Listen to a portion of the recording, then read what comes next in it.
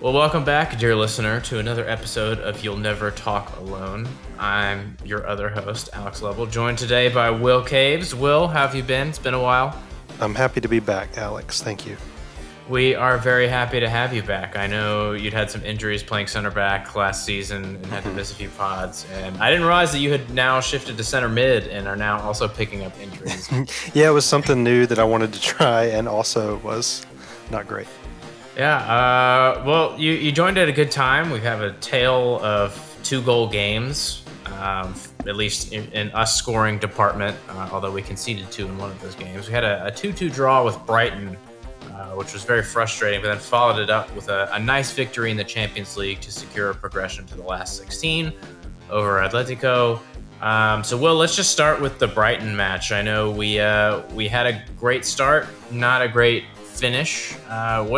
What do you think kind of happened and unfolded, and where do you think that match went wrong? A couple of things, honestly. I think Brighton's better than a lot of people give them credit for, which is the number one thing I'll say. Anytime we draw 2-2 and there's not like a clearly identifiable problem, then you got to give credit to the other team sometimes, right? And Brighton did a lot to exploit the space they were given. Our players didn't play great, but Brighton, did what they needed to do. Still unbeaten though, which is nice. But yeah, Brighton is one of those. Just historically for us, we either destroy them or it's really too close for comfort. A draw or something. It's never like it's always like 4-0 or 2-2. It's never like 1-0 easy. And I don't know. I like Brighton a lot. I think they're good. I think if they had more money, they would be a force to be reckoned with. But I'm happy. That's the kind of game I'm happy to draw. I'm fine with it.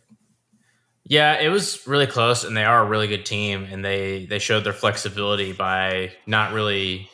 I mean, they did manage in game as they usually do. I know you kind of look at Graham Potter's teams and they play like 4 formations in one match, but they started differently. They started more kind of prepared for our onslaught and adjusted. I actually do think there was an identifiable problem in this match.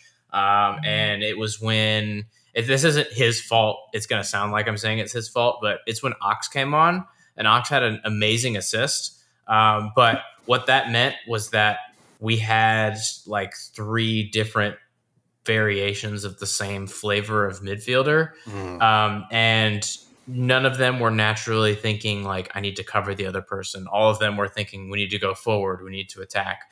We need to have the ball and drive forward at people. And that left a lot of space in between the midfield and the back line.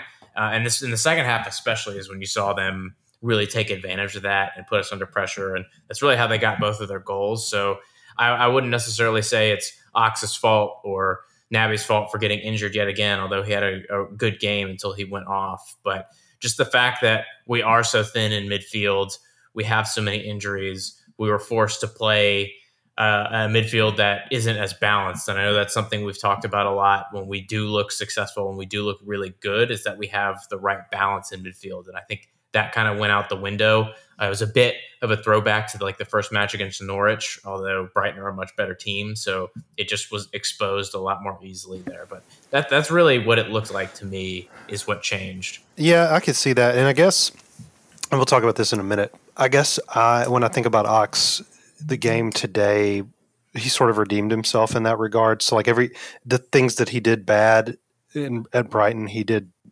not great, but better against Atletico, against a harder opponent. So yes, I mean, you're not wrong. I don't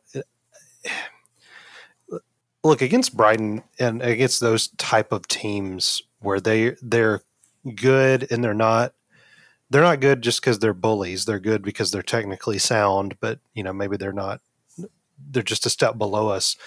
It's going to happen where somebody's going to get taken advantage of. I mean, for every Ox assist that is incredible, you have, Van Dijk getting caught out of position or Naby not tracking back. It's stuff happens. I'm willing to write that one off. I mean, of course you'd like to win every game, but it's fine. Yeah, it's tough. I'd rather draw against a good team than have something super frustrating happen against a team that's not very good. Yes. And to your point, like it happens. City dropped points the same weekend. They dropped more points than we did. It was unfortunate to see Chelsea pull through and open up a 3-point lead over us. But I mean, like you said, these matches happen, and the source of the issue is kind of easily identifiable and also easily fixable, I think, as we saw with the Atletico match, which is more fun to talk about and more recent. So let's talk about that one more than the Brighton match. We most importantly, I think, right from the start, an hour before the start, even we saw the return of Fabinho. And Will, I know he's a favorite of yours, but what does his return mean for the side? It means we have one more midfielder. Yeah. No, I think it means, and especially with Thiago coming on at the end of the game, it means that our preferred midfield is available to play together.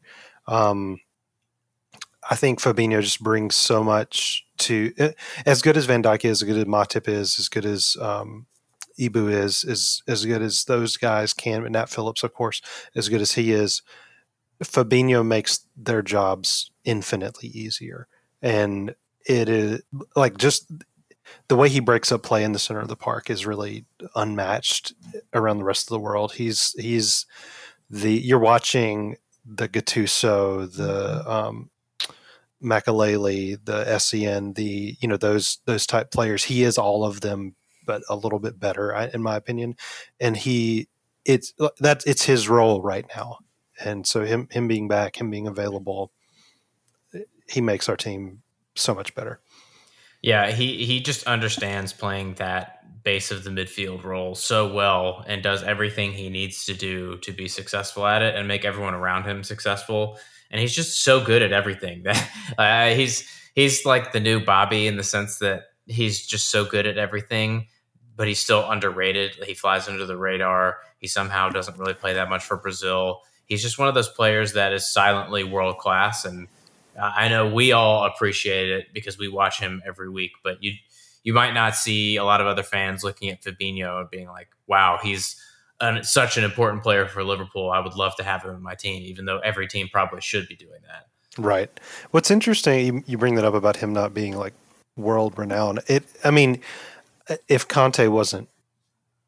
N'Golo Kante wasn't who he is and hadn't won a World Cup, I think you would be having that conversation. But he's as humble of a guy as Kante is. He's not like the least flashy player ever, in terms of like his personal life and how he carries himself. Mm-hmm. But people love him, and I think Fabinho.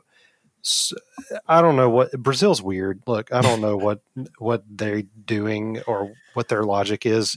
I don't hate it because it means our players maybe don't have as many games in their legs by the end of the season, but you can't really judge what Brazil does on any sort of logic. But yeah, no, I think Fabinho is great. I think that he, like I said, he makes everybody around him better, and that includes the people behind him and in front of him. I think Hendo can move forward knowing that Fabinho's ready to cover. Thiago can play Tom Brady from wherever he wants to because Fabinho is available to cover, and it's just he's great. Yeah, and like the way that he and Hendo work together when Hendo's playing that like right side of the triangle, they just have such an understanding that it works really well. And I mean, Hendo is good at so many things, but he's admitted it. Like we've all admitted it that the base of the midfield is not his preferred role, and he can do it against some of the teams that sit in a little bit more. But when you look at a team like Brighton, because he's so ready to press and he's so energetic, like he's willing to step out, and that leaves the spaces. But luckily, when Fabinho's in, Fabinho is there to cover up. So it's so great to see him back. And another spot that there was some rotation, I guess you could say. And sort of warranted. I'm curious to hear your thoughts on this. Is Tsimikas coming in for Robertson? How do you think Tsimikas did, and do you think there's any chance that he stays in the team? We're looking ahead for the next couple of matches. It's hard to. I think we're just not used to having outside, wingback substitutes. I don't. That's a new phenomenon. for us. And I just think that, you look ahead at the games. We've got West Ham, we've got Arsenal, Porto, Southampton, Everton. Well, like if you just look down, it doesn't necessarily get any easier. And I think in a game where we really only needed a point to move out of the group, I mean, yes, it's Atleti, but you can rest Robbo. It's fine. And he's still, a lot of people have, you get on the Davies train, you get on these other left backs. He's still the best left back in the world for me. And I don't really mind Tsimikas coming in. I think Tsimikas needs a nap, but he but I think he knows his place also. I mean, he knows like, okay, I'm going to get to play more. I'm going to get to do, like, I know what to do. I'm good at it, but I don't think there's any risk of Robbo getting dropped. I think the one match rest is probably all we'll see for him, because that's usually all we ever see. I know we talked about it much more last season, but it's still true now. Robbo has played pretty much every match, not just like Liverpool match, but like every match that has been played across Europe over the past year and a half. And it's only natural that his level is going to dip a little bit just because he's used his legs so much. He's got to be exhausted. And this type of rest is exactly what he needed to hopefully regain his best form, because he's just been looking a little leggy, looking not like himself. And I know there's probably some tactical tweaks that have been made because Trent has been pushing up so high and so centrally that Robbo doesn't have the freedom to go back, especially with Fabinho having been out for most of the time. So he's had to kind of hold down the fort a little bit. But he's also been tired, and it's just great to see us have a very capable deputy with some very suave Instagram skills to be able to come in and deputize and just really have an impact. I mean, he's on set pieces when he's in. He's got great delivery. The players trust him, clearly. Like, you don't see them kind of avoiding him in the buildup like we saw when Nat Phillips first came into the team, which was so noticeable and so hilarious and sad at the same time. But it's so nice to finally have that. Oh yeah, we talked about this genuinely. I do genuinely think that Klopp told Nat not to pass the ball. Yeah. Like just hoof it out. Just don't even try to do anything. That poor guy. He did so well. All things considered, and just he's done. He's never going to play again. He's done. But no, I think Tsimikas is in a good spot right now. I don't think. I mean, Robbo's certainly not getting sold. Unless he takes a long-term injury, he's not going to be out forever. I just think you look for games. We have the option of looking for games where we can rest people in that position, at least, whereas we didn't have that in the years past. And the only time he didn't play was if he was injured, which never happened. So he always played. So I like it. And honestly, I like the variety. I mean, Tsimikas does things that Robertson can't do, and vice versa. Mm-hmm. So I think he's a good replacement. Yeah, and it's just weird to have an area of the pitch where we do have replacements and we're actually able to rotate. It's pretty much the front three and left back and center back. One of the center backs. Mm-hmm. That's it. There's 4-5 positions that we can actually rotate at consciously. The rest are forced to rotate most of the time. Mm-hmm. So it's a very, very strange position to be in. But overall for this match, a 2-0 win probably should have been 7 or 8. Oh yeah. But is this exactly what we needed after the disappointment of the Brighton match? Yeah, I think so. It's interesting. You never think you're going to spank Atleti twice in a row, but it's so funny and interesting to me how that worked. And also they just got now, okay, Griezmann's red card, that's a red card, yes, in the last game. This game, I would probably be pissed if we got that red card called on us, but at the same time, it was deserved.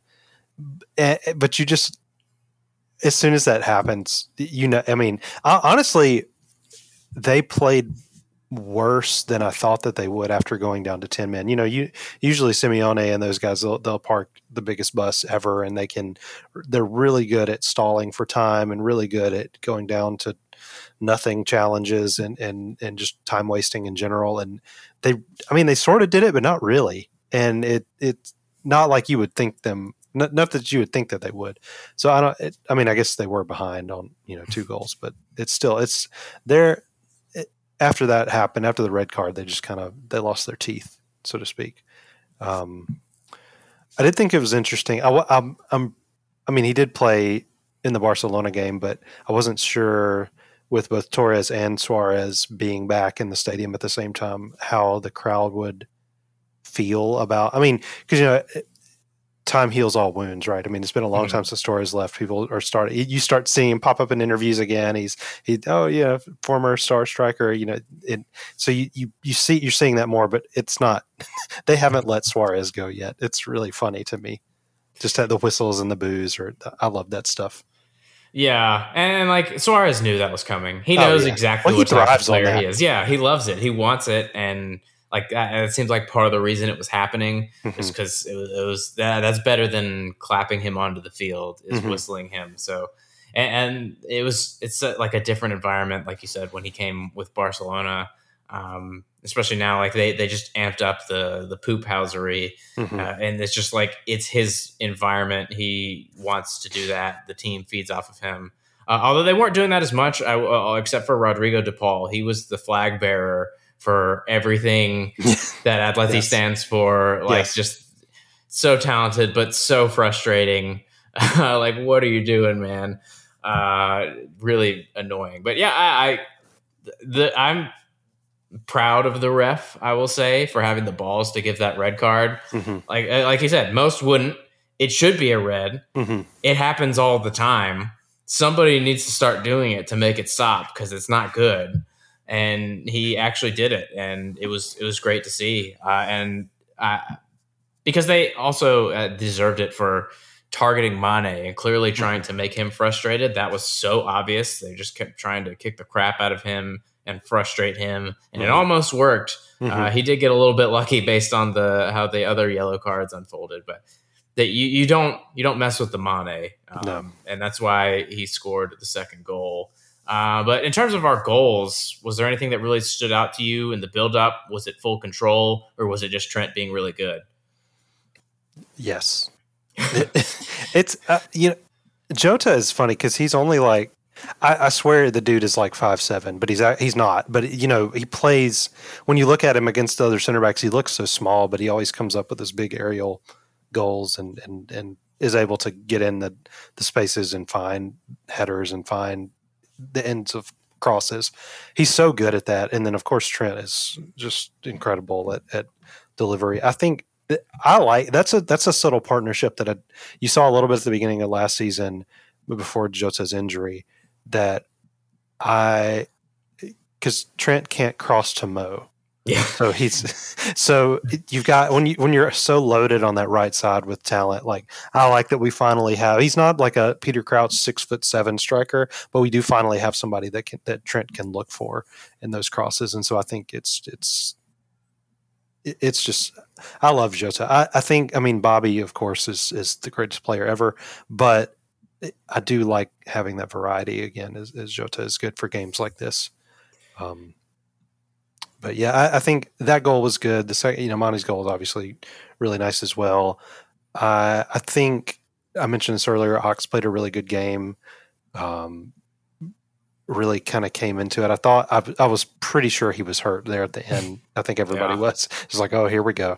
But no, I'm glad he wasn't. I think he played well. I think he should continue to play probably to get a run of games because we have no one else. Well, we only have him for so long. Also, he'll get injured eventually, so play him now. But it's. I think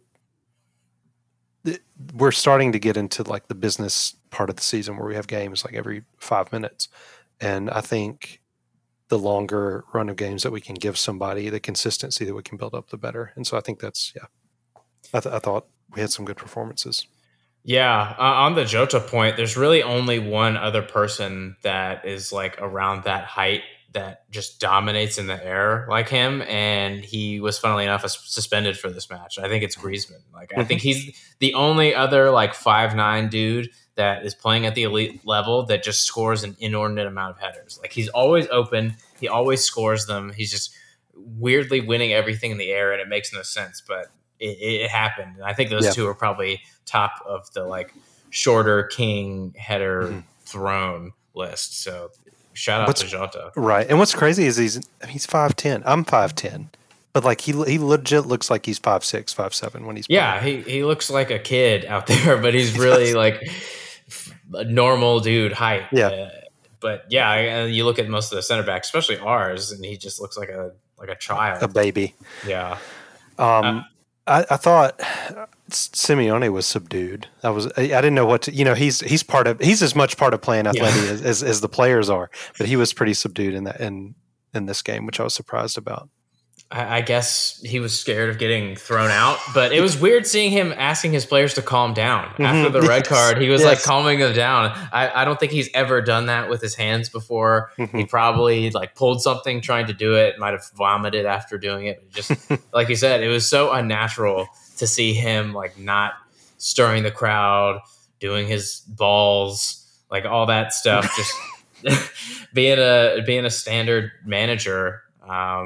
I know he always does the run away from the handshake and don't shake anybody's hand, but I didn't pay attention to see if he actually stayed this time. I didn't really look. Yeah, but that's something that he always does, so it wouldn't be surprising Mm-hmm. if he did that again. I also want to call out Joel Matip. I know he had one of the greatest disallowed assists that we've seen all season, where he just dribbled past the entire team and played a splitting pass to Jota for the third that was a millimeter offside. But another position where it's so nice to think like whoever plays alongside Virgil for once, you don't care. You know they're going to be good. You know they're going to bring something amazing to the team. And you know they've all got their different strengths, but they're all so complementary, which is a testament not only to Virgil's ability to be complementary with anyone, but the talent that we've got in our back line. It's again not something we're used to, having watched last season where none of them were fit, but it's great to see our like multivariant look, especially with how important our center backs are to our build-up play. But if we need to put Matip in midfield, the man can skip past anyone because his strides are 18 yards long. Mm-hmm. For sure. Yeah, he's. It's funny just watching him have the agility of a newly birthed giraffe, but at the same time has the stride also of a full grown giraffe. It's fun. Yeah, and I think the most strange part, even more strange than his ability to dribble past people, is his lack of ability at attacking headers. There was the one corner where it was just him completely unmarked, and he headed it down into his own feet and then volleyed it wide. I was like, man, how do you do that when you're that tall? How do you not understand this while also being so good at defensive headers? I just don't understand how this happens. It's just a baffling player, but such a fun player to watch. Yeah, for sure. Yeah, and I've cleared through to the last 16. Gonna win the group. We're getting results our way. I mean, there's been a lot of strange results in the Champions League so far, but how important do you think it'll be to have won the group and get a second place team in the round of 16? I don't know I haven't really paid attention to how the group standings are in the other groups. I've just watched a few individual games, but once you get to the round of 16, it's I mean, it's never easy, right? Like when we had the group of death, so to speak. But like I always have said, and it's true, anybody that comes to play against us, we have a better, like we do so much better against those teams. And so I would love to give me Bayern, give me, PSG, give me somebody that we can play against, because I feel honest to God that we will beat them. And so I'm excited. I mean, I always love the late stage Champions League is always super fun. Yeah. The only sad part will be that we can't draw Porto in the round of 16. Yeah. So we can't beat them like 12-0 on aggregate. But just kind of cursory glance through the groups. So far, probably our potentially toughest opponents would be PSG, looking like they could finish second, although they're still in with a shout for first. Dortmund or Sporting, both kind of tricky teams. Dortmund, especially if Haaland is back fit, which I'm sure he will be by the time February rolls around. I mean, it could be Inter or Real Madrid or Sheriff, which is a weird thing to say. But I mean, Atalanta could be a tricky team, although we crushed them last year away. But it could be Villarreal as well, another tough team. But those would be the toughest because we can't play English opponents in the round of 16. So, Right. Honestly, all those sound favorable, and I back us against Mm-hmm. anyone that we come up against in that group, especially on forum. That said, we will have just gone through Mo, Sadio, and potentially Naby going away for AFCON. So that it'll be interesting to see what happens at that stage of the season. When did they? This is a question for me. When did they? I thought they moved AFCON to the summers. Why did they move it again? I don't remember why they did that, but it's holding. I know they put out a press release a couple weeks ago saying like it's still going to happen. We're going to make it happen. We want to make sure that club seasons are disrupted completely. Good. We hate everyone in Europe. We're going to make this happen. Well,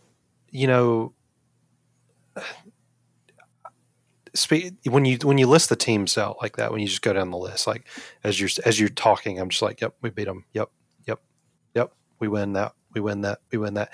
And it's so exciting. It's a good time to be a fan. Yeah, we deserve this, Alex. We've earned this. We've gone through so much and had to put up with so much that we should thoroughly enjoy one of the best teams in the history of this club. Like this group, this generation, this just environment we have right now. It really is kind of one of the all-time greats. And it's, I think we talked about it last episode of like, it's just been unfortunate that this is happening at the same time as like mega money is also around, so that there's teams able to overcome our good vibes with just throwing money at the problem, although some of them can't. But it shouldn't be forgotten like how good this team is, how special these players are, and how special a time it is to be a fan for the club. It's fun, and it'll continue to be fun as we look ahead to playing Andrew's favorite team this weekend, Western Ham.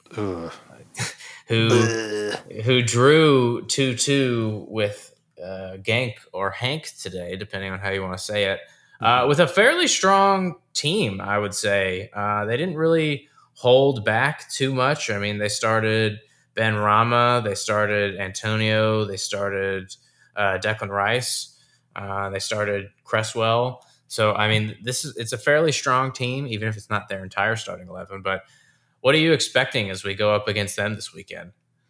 West Ham is tricky. I hate playing them, and they're also only 2 points behind us, which is not really stressful, but sort of stressful.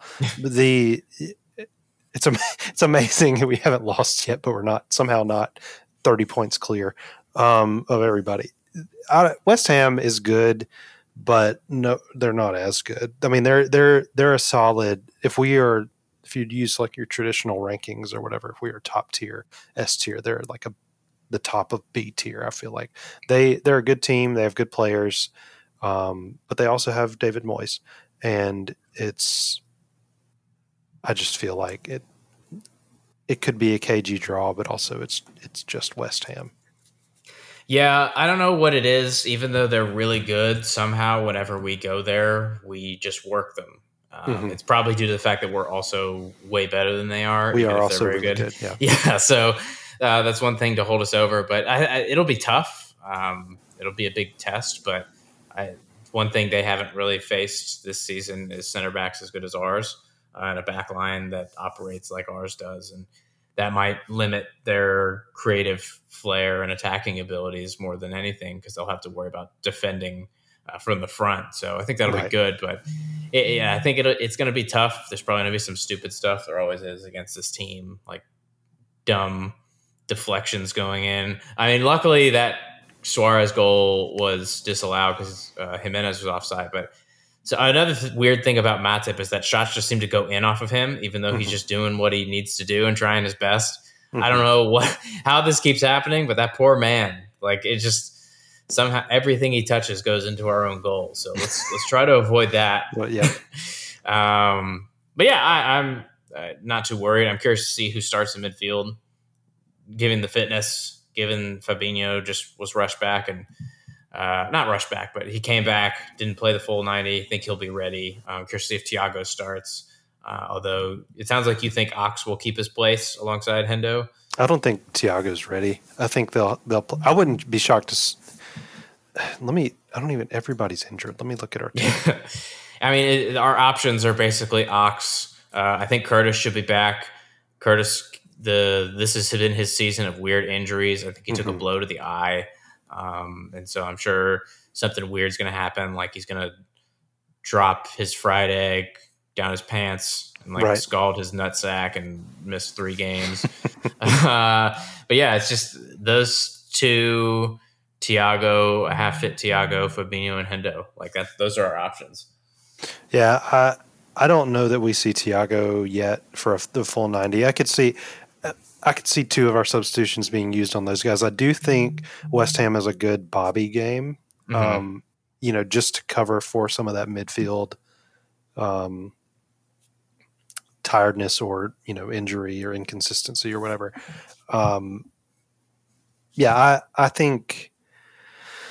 I think Fabinho starts. I think it's Fabinho, Hendo, Ox again.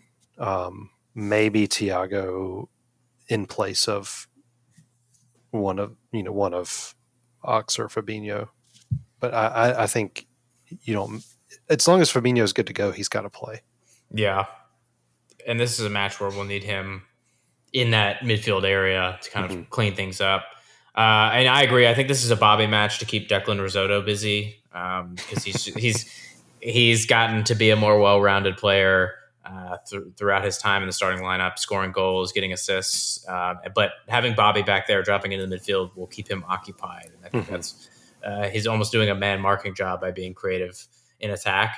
So I agree. And then once he tires everybody out, send Jota on to go score 2 headers. Because that's the plan. That's always the plan, is to have Jota pop up. And I mean, Bobby's been in good form lately. He scored a lot of goals, so he might be him that scores. Yeah, he scored a hat trick not too long ago. That's such a strange thing for Bobby to have done, because he just only does that against Arsenal. So maybe he's saving it for the Arsenal match coming up after that. But yeah, and I mean, weirdly in this episode, we haven't really talked about Mo, but I mean, Mo is on fire, and he will be in every one of their players' heads, and like will be most of what they think about.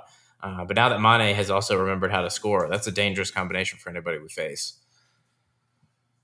Yeah, Mo is just, it's hard to talk about him because you just end up saying the same things over again. Those things being, holy crap, wow, incredible, just awesome. It's not fair, really, how good he is.